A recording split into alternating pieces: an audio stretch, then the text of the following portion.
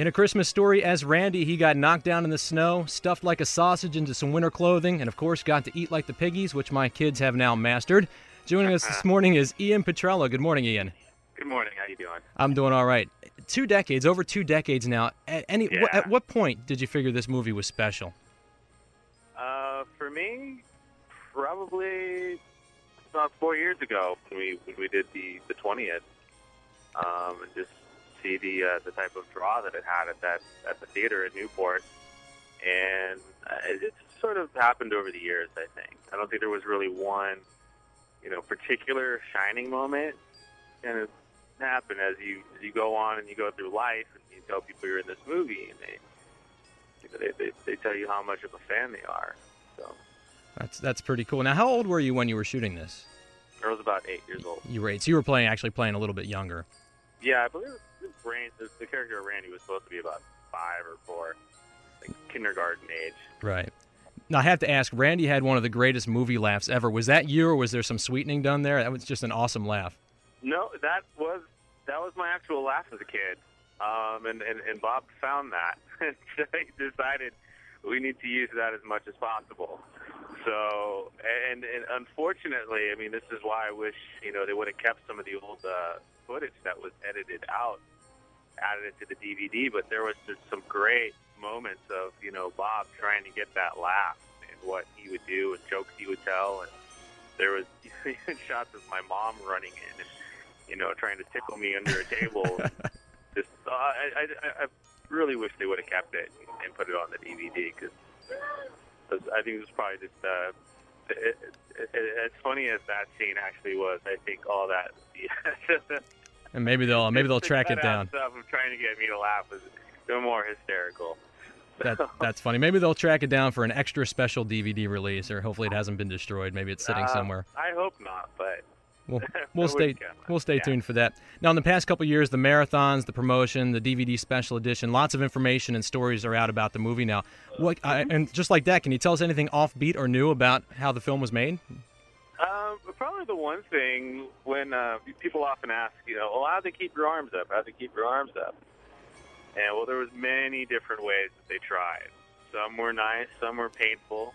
Some really did get me to cry uncontrollably. The first thing that they did is they tried to use these L-shaped plexiglass braces that they duct taped to underneath my arm. The thing is, after a while, the weight of the snowsuit was pressing my arms down on the plexiglass and cutting and digging into the skin.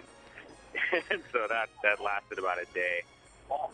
But what how they eventually ended up doing was grabbing 2 pieces of triangular upholstery foam and duct taping that underneath the arm. And I got some lovely pictures of that, sitting there in the kitchen with the pieces of upholstery foam duct tape. So you really couldn't put your arms down, at least not comfortably. Well, it was a combination of the upholstery foam and acting. Now, do you have a favorite part of the movie? Is it all just one big piece of work? I do, actually, but unfortunately, the favorite part that I have is a scene that no one's actually going to ever see, and that is the Flash Gordon. Ah, yes. That got cut out, and that was a very beautiful scene. And what happened was it was a fantasy sequence with Ralphie saving Flash Gordon from Ming the Merciless, who is in this very elaborate hot air balloon on this kind of like Mars-like surface with this cobra plant, which kind of represented, it was like this half octopus, half dragon, and it was this huge puppet that had Flash all tangled up, and it was just a great scene. And I mean, I'm a big science fiction fan, always have been, so I think that's probably why I like the scene even more. Now, again, maybe that one will surface later. I've seen still photos from it, but I obviously never seen the real scene. Yeah. Now, over the past year, Darren McGavin passed away back in February, I believe. Now, obviously, you probably worked with him a ton. What can you tell us about him? Well,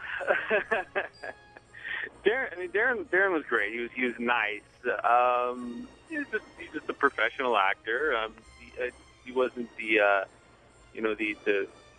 second dad, in my life. He rehearsed scenes. He's just a nice guy. the only one scene that I can tell you is when we were watching the parade. I mean, if you go back and you watch it, I mean, look at like my positioning on Darren, and I'm just hugging his head completely. Mm-hmm. I mean, just it's basically wearing me. And the reason why is because Darren, I don't know if some people say maybe he was doing it on purpose, but he didn't have the best knees.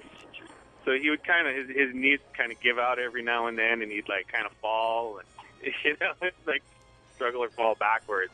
And it would just scare the heck out of me. Holding on for dear life.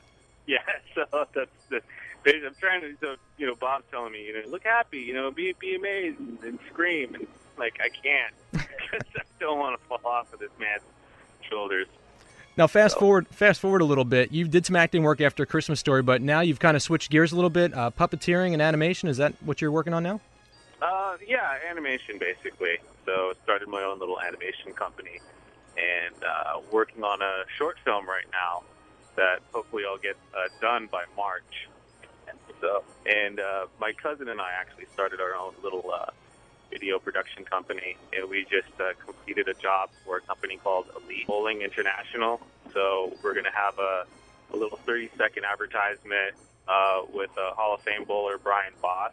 Okay. And then we also did a 8-minute documentary on the state of the bowling industry, and that'll be featured on their website, which will be out after the 1st of December. All right. So we're still editing, so but it has to be done by the 1st, so I'm feverishly working on my laptop while I'm here touring in Cleveland as well. Gotcha. To get things done. And that'll all be out after the 1st, and it's just it's Elite Bowling, so anybody can just go to the website after the 1st.